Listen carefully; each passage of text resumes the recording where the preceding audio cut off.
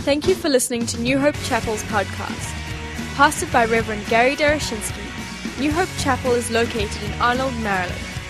You can find us on the web at www.newhopechapel.org. Now here's Pastor Gary Darashinsky with today's message. Well, this is weird, isn't it? You know, when I came 18 years ago, I never dreamed or thought this moment would come. And yet, on the other hand, I did have a sense that God had things for me. But, I rejoice that on the one hand, Peter was the apostle to the Jews, and Paul was the apostle to the Gentiles, and I had opportunity to share in both kinds of ministries and to learn from both as well. So this has been a real joy to me, and a challenge, an opportunity for growth, an opportunity to use my gifts in areas I had never had opportunity to do before. One, in pastoring a church, helping to grow a church, helping to do all kinds of different outreaches, as many shared last night, notably Solomon's Porch and all those kinds of neat things, and also outdoor concerts that we did. I remember back over at where the middle school is now located, was the high school, and I remember one morning, what was it, Easter morning or something, and we took all our equipment out and all of the platforms. I think all of these platforms, we carried them out, set them all up, put up our speakers, and I think Tom was leading worship at that time, the worship team, and it must have been around, I don't know, we got there early, 9 o'clock in the morning, and the next thing we know, the police arrived, and some people across the street in the apartments complained that we were too loud. And we never were guilty of being too loud, as I remember it. But we said, we'll turn down, and so they said, okay, we turned it, and then they went, and back up it went, Because what good is music if it's not too loud, I mean, that's rock and roll, so. But that was loads of fun, too, and challenging, and scary. But in any case, it's been a joy in learning to pastor, learning to be engaged in people's lives. And one thing I ought to have mentioned, and Mary Lou reminded me, all the wonderful things people shared last night, where I was on hand to help and come alongside and pray. Mary Lou reminded me, you never would have been at any of those things if it wasn't for me. Because whenever there was a crisis or a complaint, no one ever came to me. They all called Mary Lou. And they would say, there's a problem afoot, someone's got to do something about it. And Mary Lou would say, Gary, you got to do something about it. I said, I'm involved with so many things. I'm tired of getting all the calls. Do something. And that's really the main reason I was there. Mary Lou was the one on call saying, a call came in, you need to go. I got credit, but it wouldn't have happened if Mary Lou wasn't there at her post, nudging me along. Hopefully when we get out to California, she'll have to do less nudging, but I'm not certain about it. We'll have to see. But those are things I've learned. Listen to your wife. Listen to your wife. That's what I learned. Well, listen, let me share with you from God's Word. If you have your Bibles, turn with me to 2 Kings chapter 2. And as you're turning, this could be a very sad moment. God could have called me to Montana. This could be, it could be, why did I think Montana? He could have called us to Idaho. Can you imagine if he called us to Georgia, or Louisiana? I would have said, no, but Los Angeles. I heard the voice, Who wouldn't hear the voice, right? Well, it's not such a bad place to be called to. He could have said Calcutta, and I would have thought, oh no, or neighboring Pakistan. Of course, for Emily, that's a joy. It's really what you're made of, I guess. I'm not made of too much. I've got to go to L.A., not Pakistan. But so God is gracious. He really is gracious, and He won't send you to Pakistan if He hasn't called you, and equipped you and put the burden on your heart. And He won't call you to L.A. either if God hasn't put a burden and a thing in my heart for my people that I need to be ministering to in the next coming years, perhaps. But we'll see. But if you take a look at 2 Kings chapter 2, it says, when the Lord was about to take Elijah up to heaven in a whirlwind, Elijah and Elisha were on their way from Gilgal. That's near the Jordan River by the north part of the Dead Sea. And Elijah said to Elisha, stay here, the Lord has sent me to Bethel. But Elisha said, as surely as the Lord lives and as you live, I will not leave you. So they went down to Bethel. The company of the prophets at Bethel came out to Elisha and asked, do you know that the Lord is going to take your master from you today? Yes, I know, Elisha replied, but do not speak of it. Then Elijah said to him, stay here, Elisha. The Lord has sent me to Jericho. And he replied, as surely as the Lord lives and as you live, I will not leave you. So they went to Jericho. The company of the prophets at Jericho went up to Elisha and asked him, do you know that the Lord is going to take your master from you today? He said, yes, I know, he replied, but do not speak of it. Then Elijah said to him, stay here, the Lord has sent me to the Jordan. And he replied, as surely as the Lord lives and as you live, I will not leave you. So the two of them walked on. 50 men of the company of the prophets went and stood at a distance facing the place where Elijah and Elisha had stopped at the Jordan.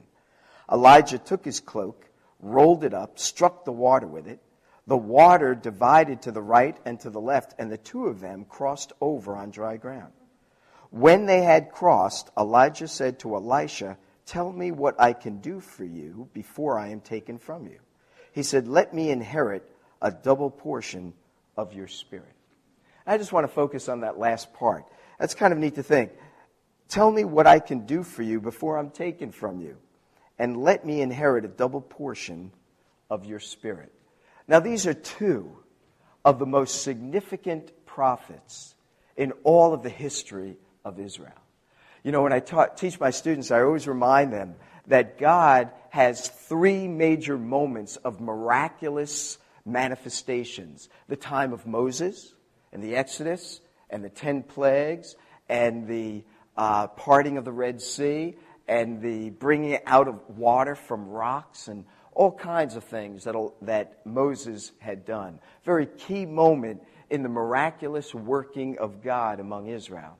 And of course, the third most miraculous moment is when the Lord Jesus himself came, the Messiah of Israel, and all the miracles he did. The manifestation of God's power and presence through him was unparalleled.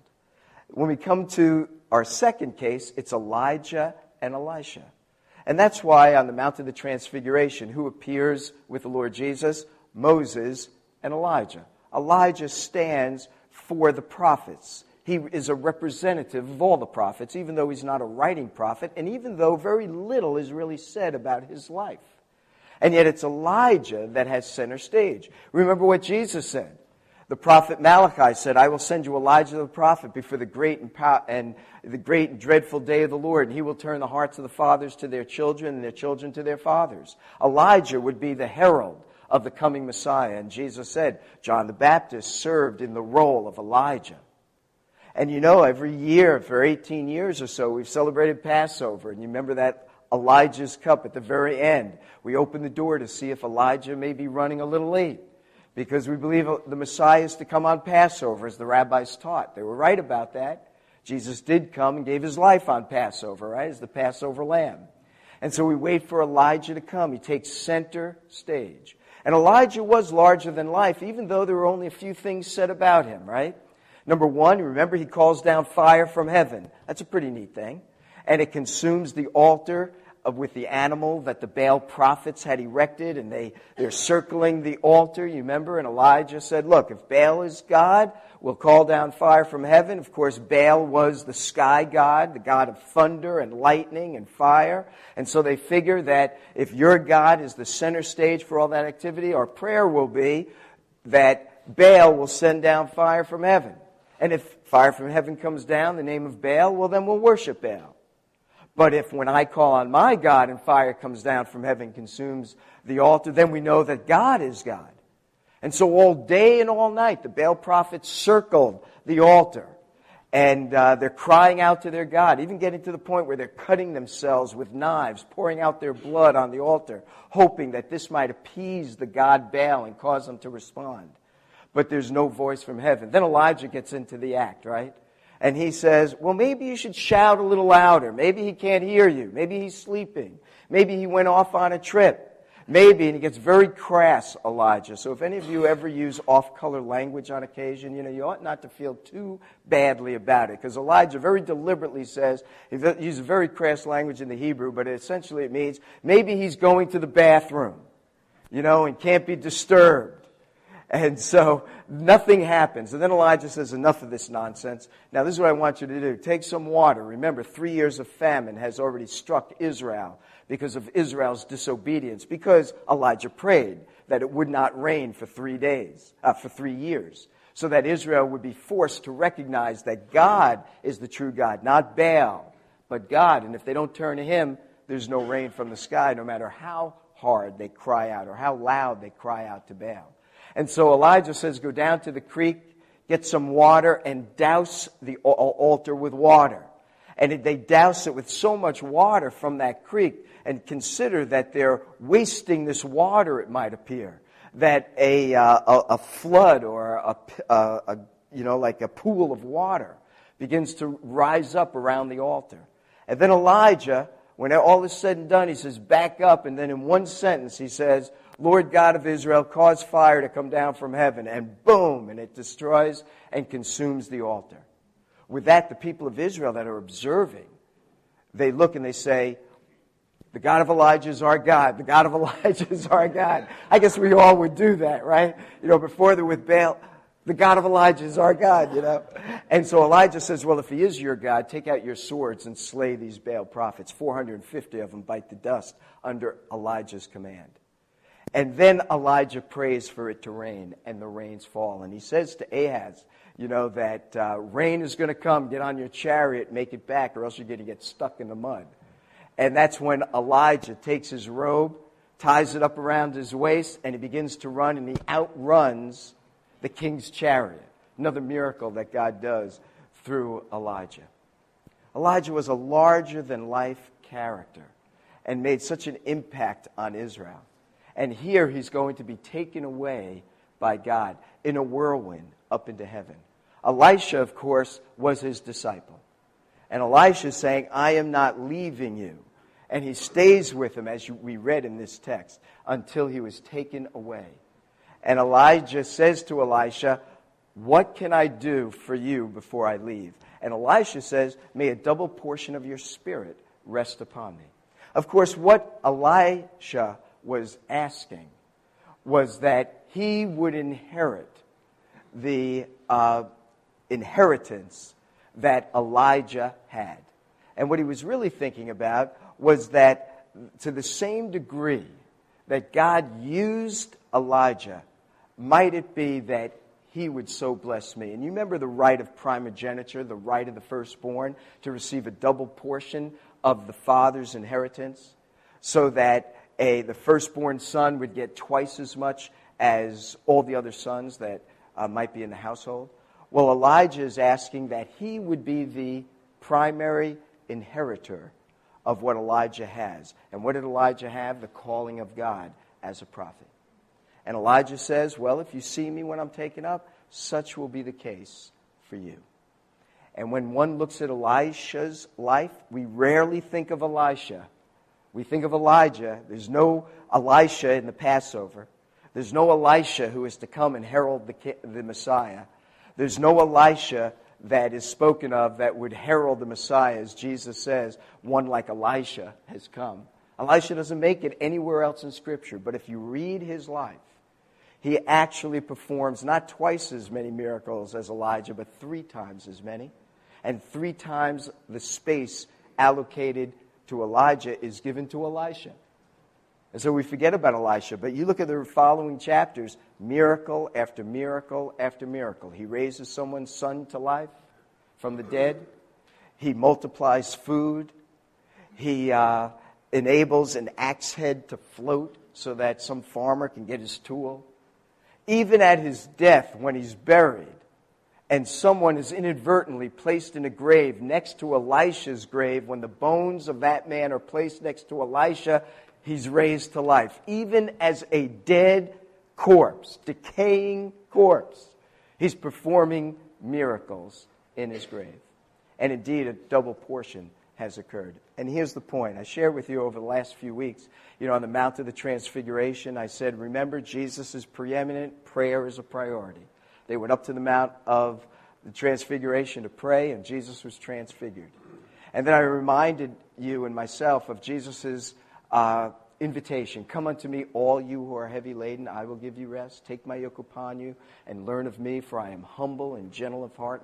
My yoke is easy, my burden is light, and you will find rest for your souls, And I said what we need is to turn to Jesus, to come, to learn, and to rest. Those are the 3 points from Matthew chapter 11, verse 29 and 30. And then I drew our attention to Jesus' washing the disciples' feet and said it is never enough to serve one another. And like the Good Samaritan who stopped, and he did not ask the question, if I stop, what will happen to me? But he asked the question, if I don't stop, what will happen to him? And that's what we need as a body here as we look for a new pastor, If I don't get involved, what will happen to the church? Not if I do get involved, where will my time go? I won't have enough time to sleep, enough time to eat, enough time to rest, no time to be with family. We can always ask the question, if I do stop, what will happen to me? But the Good Samaritan said, if I don't stop, what will happen to him? That's the question we always need to be asking ourselves, because we are to be servants. Because Jesus said, I do this as an example for you to follow. And that means Jesus left his family, his Father in heaven, in order to serve you and I by giving his life. Sometimes it demands us to make sacrifices we would otherwise not like to make. But that's what Jesus calls us to do. Remember what he said, no one who leaves father and mother or brothers or sisters or children or anything else will lose out on the inheritance. They will receive in this life and in the life to come 100-fold for their service. Can you imagine that? We never give up anything.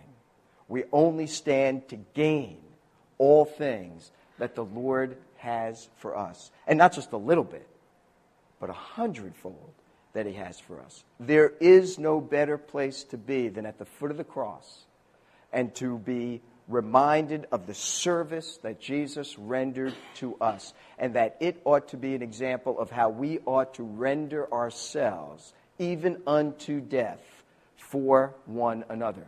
That's what the early followers of Jesus were like in the first centuries of our era. They would not think it abnormal to be brought to the stake for the glory of God. We would be like going cringing, really no, and we'd be like this, But they went with their heads up high because they really had a sense of what the Lord has done for them.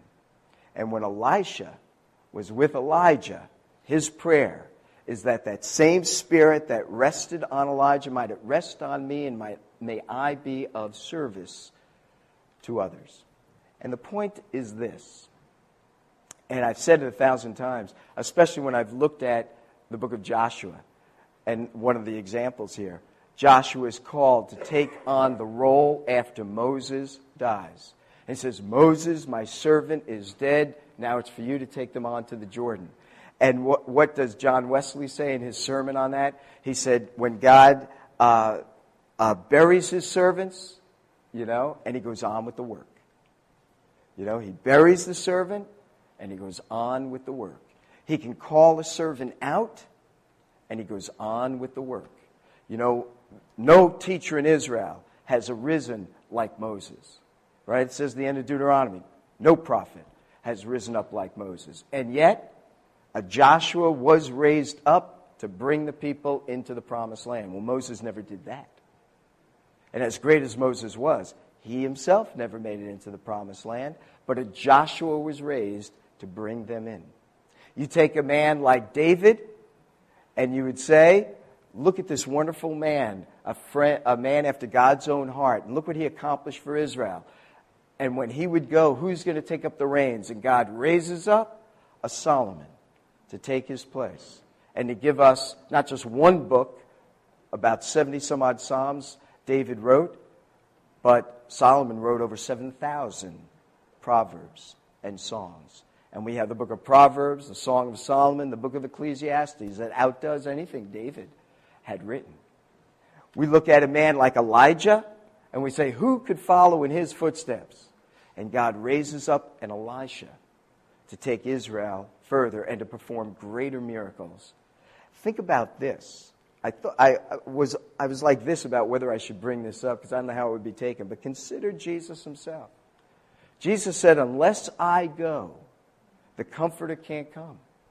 In a way, not exactly the same, but in a way, when Jesus said, I'm going to be crucified, I'm going to die, the disciples were very saddened by that, and they figured, how could we carry on? But when the Comforter came, well, think of all the miracles the apostles did record in the book of Acts.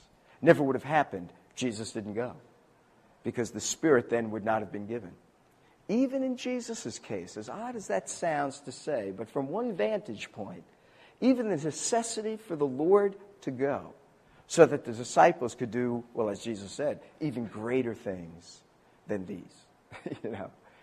And so I know it's sad, and it seems like, where can New Hope go without Gary Deroshinsky? Well, I would say it can go real far, man. It can go real far. But I know it's kind of scary to think. But they said that when the pastor before me was leaving. They thought, who is going to take this ship with like 20, 30 people? Who would want to come to Annapolis for a small little body like this when there's when we first came and I opened up the newspaper and I saw the list of churches and I said, yikes, there's like 100 of them, and they're all great. They're all big and they're all, evangelical. What are we going to do? And then last night as I listened after 18 years, Mary and I, we felt called. We felt this is where God has led us. And as people shared testimony, these were things that God had done that we were involved in, that the people in the big churches were not involved in. And that's a blessing for all of us to experience together, because that's how God works. He calls. And so on the one hand, no one is necessary to any ministry God does. God is the one that is the head of his church. And he moves us all around. We are his servants. And God has someone in mind to come here to be a blessing to you guys in a way that I had not been. And in a way that will bring the body to another plateau. And 18 years down the road, we'll look back and we'll say, what was it like 18? 20 people were here? That can't be. People were, ministered to and served in a way, and we'll look back and we'll say, this is really wonderful, what God has done. But this is just a very exciting passage to me as I think about this. When he says here, when he says, when they had crossed, Elijah said, tell me what I could do for you before I am taken from you. And so I can't do anything. I'm not Elijah. But in the same way, what we want to pray is that the Spirit of God will rest upon our church here in a greater measure than he has over the years. And when we look and, we see the facilities God has provided, when we look and see the variety of different ministries we've come in and out of, when we see the people's lives that have been impacted, well, that's only going to increase as the Lord continues to bless and as the Lord continues to lead. And so we just need to find the man of God's choosing for the work that he has to go on here. So I want to be an encouragement to you in my last time here, because the Lord is going to do some great things. It will not always be easy in the process, even as it wasn't for Elijah or Elisha. But God will bring you through. And you'll look back and you'll say, I don't know how we did it. But God has brought us through. And look, we are now. Just thinking of that song, Blind Boys of Alabama, they have that song. Look what he's brought us through. And how he's taken us out of the miry clay and brought us into the very kingdom of heaven. That's our journey, and that's our trip. So let's pray together. Our God and Father, we thank you for your goodness and your kindness to our church. You have been, in all the years I've been here, the head of this body. I thank you for the privilege you've given me to serve you here and to be of some benefit to those who have come and attached themselves to New Hope Chapel. I appreciate Ron's words this morning. For we have heard the voice, who will go for me? And Lord, we've stood up, Mary Lou and I, and we've said, Lord, send us. We're willing to go if that is indeed what your will is. So we thank you for the provision you have made and are making for us to go where you are calling.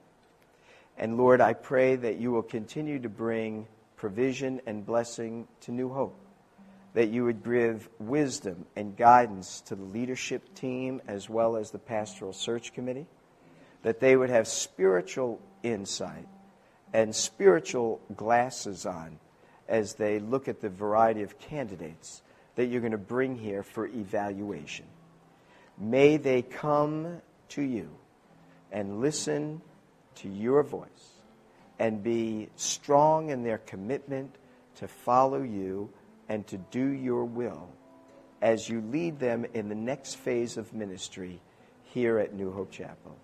We love you, Lord, and we rejoice in being your children and being given the opportunity to do something that might make a difference in other people's lives and to do something that might bring glory, honor, and praise to you.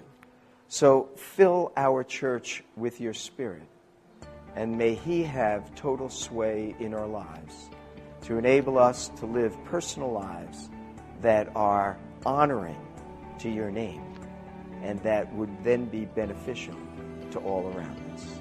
We bless you, we praise you, and we express our love to you. Thank you for all you've done for us through Jesus, our Savior, who's given his life in our behalf. For it's in his name we pray.